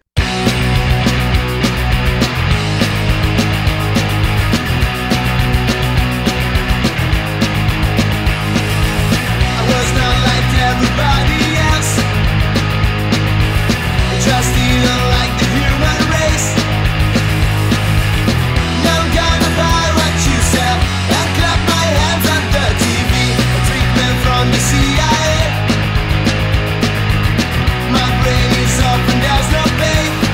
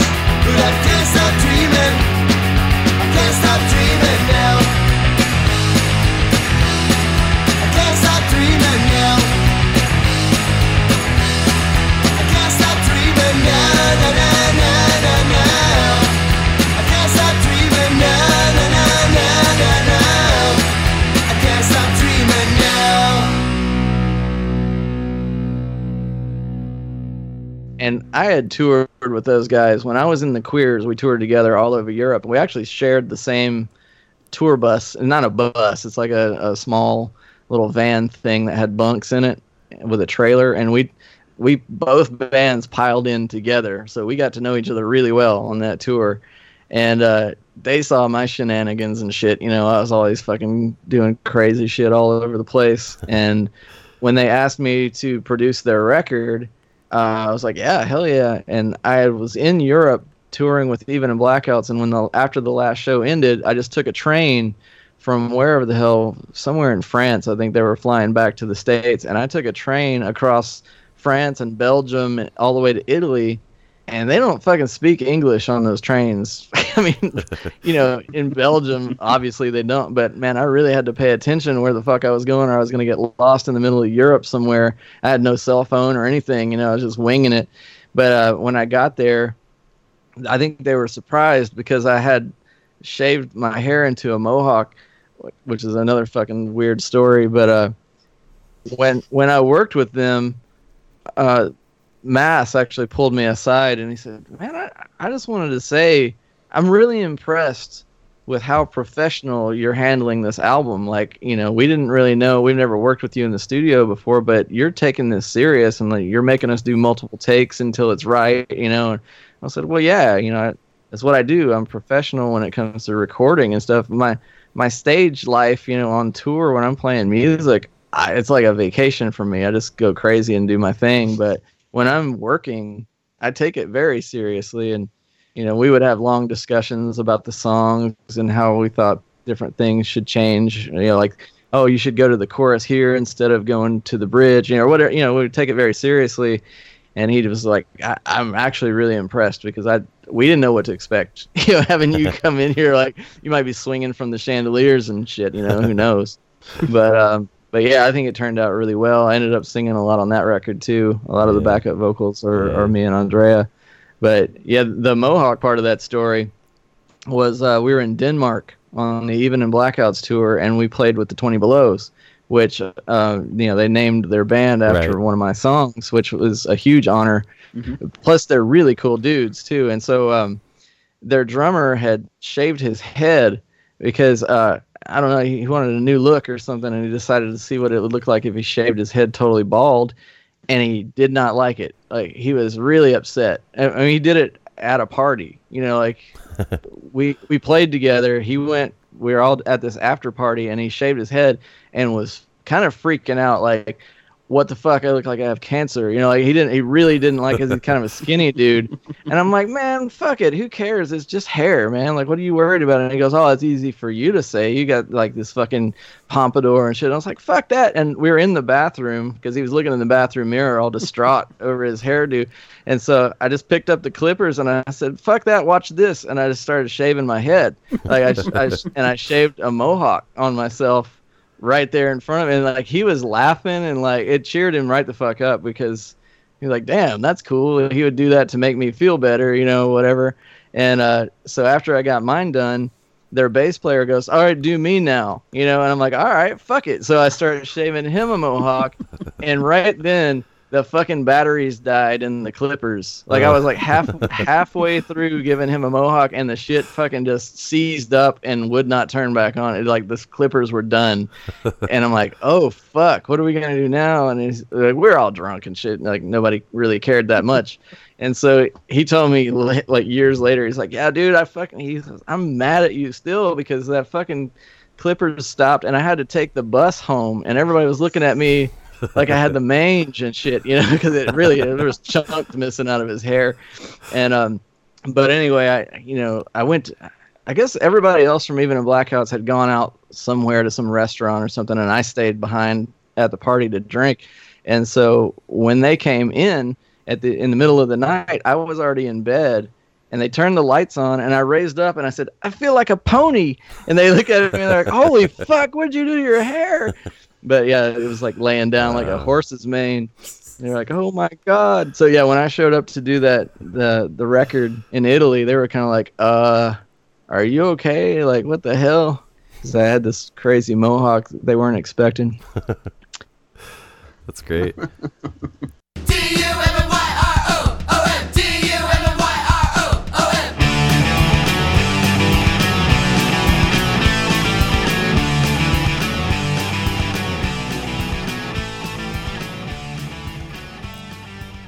All right, Dummy Room listeners, here's the deal. This episode went so long that we're going to have to divide it into two. So this is going to be part one, and we're going to try to get out part two like on maybe Monday or Tuesday this week. So stay tuned. Part two is just as exciting. Phil's got a ton more stories to tell, and I think you really dig it. In the meantime, I'm going to play something by the Teen Idols and get the fuck on out of here. So thanks for listening, and we'll see you on Monday or Tuesday this week. Have a good one.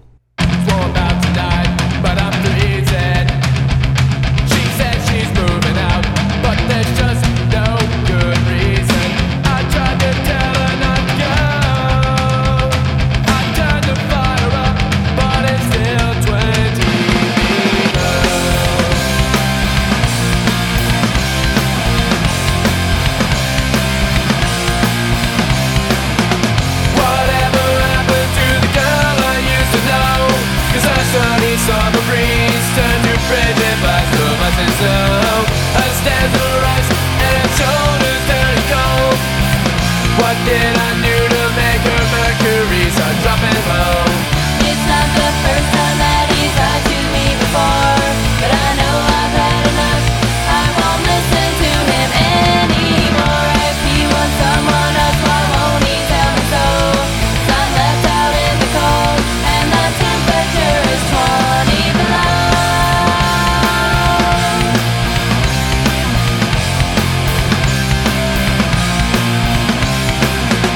Cold showers warm me up and I sleep bed in bed. That's how lipstick on my collar and I don't know any pretty redheads. Her accusations say cold chills on my spine, and I'll always tell the truth because mountain snowmen never lie.